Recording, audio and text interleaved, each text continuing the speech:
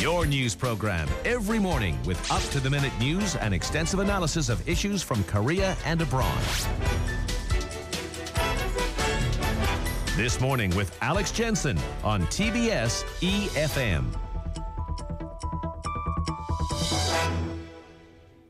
Now, a drive towards relatively cheap energy in South Korea seems to be putting us at risk of being left behind our global counterparts when it comes to using renewables as a portion of total energy consumption. Our use of clean energy sources has been stuck in the 1% range for 25 years, well below other developed nations, and the gap could become even more pronounced as the Renewable Energy Policy Network for the 21st Century, or REN21, recently claimed that 2015 was an extraordinary year for renewable energy. Ms. Christine Linz, Executive Secretary at REN21, joined us on the line. Good morning to you from Seoul. Good morning from San Francisco. Thank you very much for joining us. So what exactly do we mean by an extraordinary year in 2015? Well, we see, in fact, that 2015 was a year of several firsts. First of all, there was a record installed capacity of 147 gigawatts of renewable energy power capacity. Just to put things into perspective, that's about the total power capacity, both fossil and renewable energy combined installed on the African continent.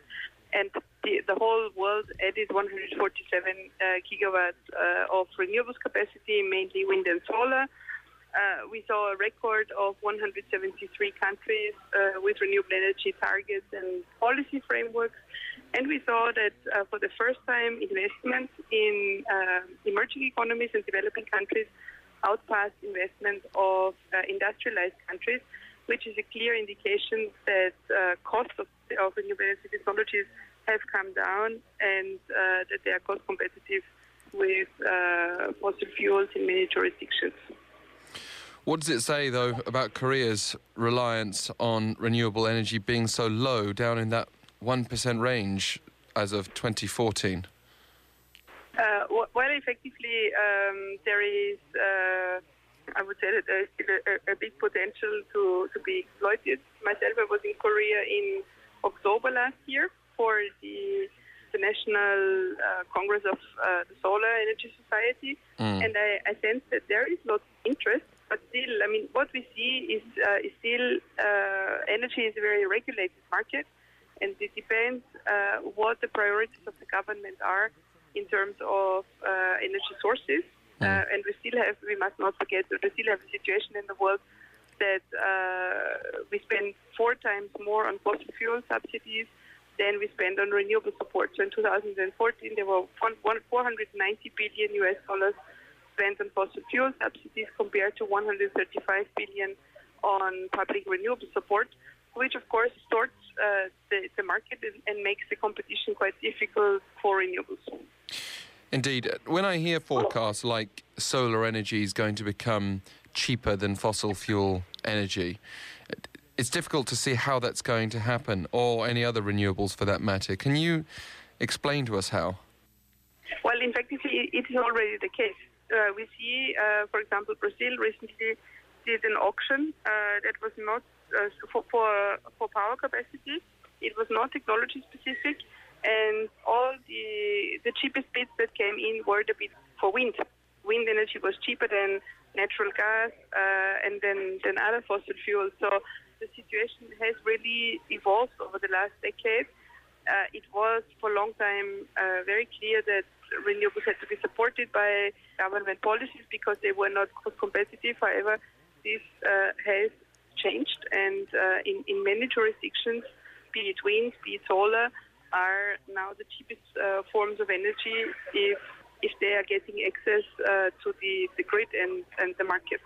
What about this idea, though, that has prevailed, suggesting that renewables can only be efficient in certain parts of the world that have geographical benefits or in larger nations? Is there a good counter-argument to that? No, I would not say. I mean, of course, renewables depend on the resource. You can't exploit geothermal where there is no geothermal potential. Solar is existent abundantly everywhere, to a large extent also wind and biomass. And basically what we see is that many countries around the world are really, in many countries around the world, renewables are not anymore a small part of the mix, but they're becoming mainstream. We have a situation that nowadays 60% of all newly built power plants in 2015 were renewable-based. In the European Union, for example, this percentage went up to 77%. We had a situation that in 2015, wind covered 42% of Denmark's electricity supply, 15.5% in Uruguay, and we have now 22 countries around the world where solar photovoltaic covers more than 1% of the country's annual electricity demand. So we see that the sources are not anymore small, but they are really becoming part of the mainstream mix.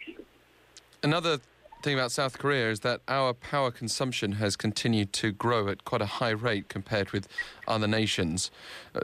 That bucks the trend, doesn't it, globally, though? Generally, consumption growth is slowing down. On a global scale, consumption is still increasing. However, we see that it's mainly developing countries that are still increasing their consumption because they have a lot of backlog, whereas industrialized nations put a strong focus on energy efficiency, and this is also what we clearly advocate. It does not make sense to only change the power supply or the energy supply to renewables. There's also the need to work on the demand side and to make sure that the way we consume energy is done in an efficient way. And so there has to be a focus on energy efficiency. And the country or the neighboring country in the region which really made a lot of progress on energy efficiency was Japan. Yes. Because clearly after Fukushima there was the need to significantly reduce consumption, and I think Japan is a really good example showing how an industrialized country with a focus on saving energy can really make a difference there. Even if the industry is very dependent on energy, for example, Korea's electrics industry. Yes, I think there are lots of means in many branches, and very often the potential is not really exploited.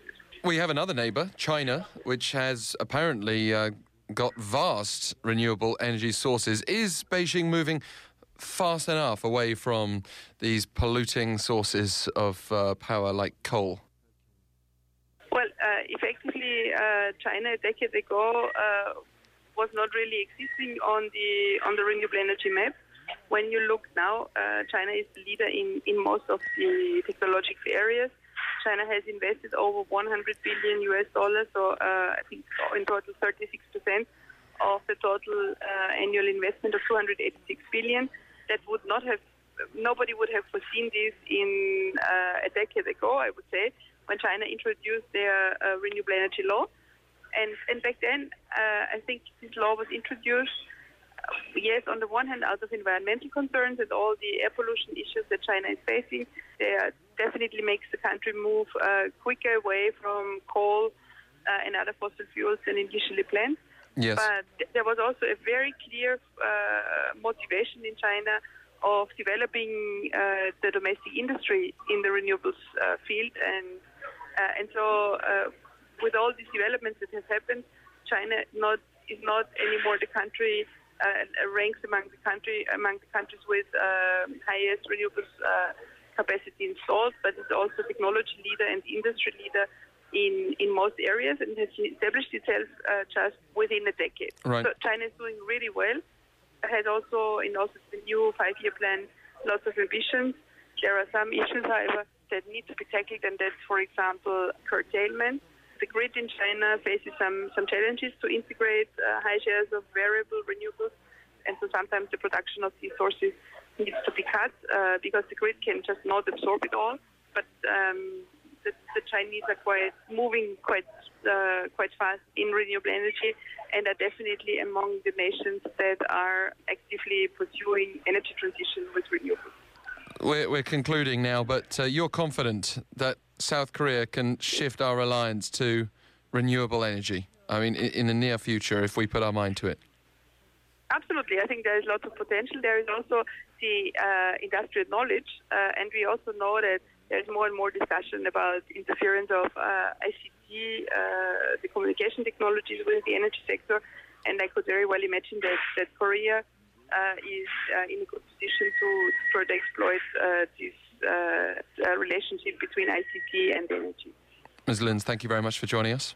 You're very welcome. Thank you. Great to have you on the line with us, Ms. Christine Linz from REN21. And wouldn't it be a lovely vision, renewable energy, not only driving industry, but driving and powering cars as well as they go to fuel up by the roadside? It's a concern that I've had as to how we're going to fuel the electric vehicle industry in the future here. That certainly was an optimistic vision from Ms. Christine Linz. You can have your say straight away, pound or sharp 1013 for 51 per message, or email efmthismorning@gmail.com.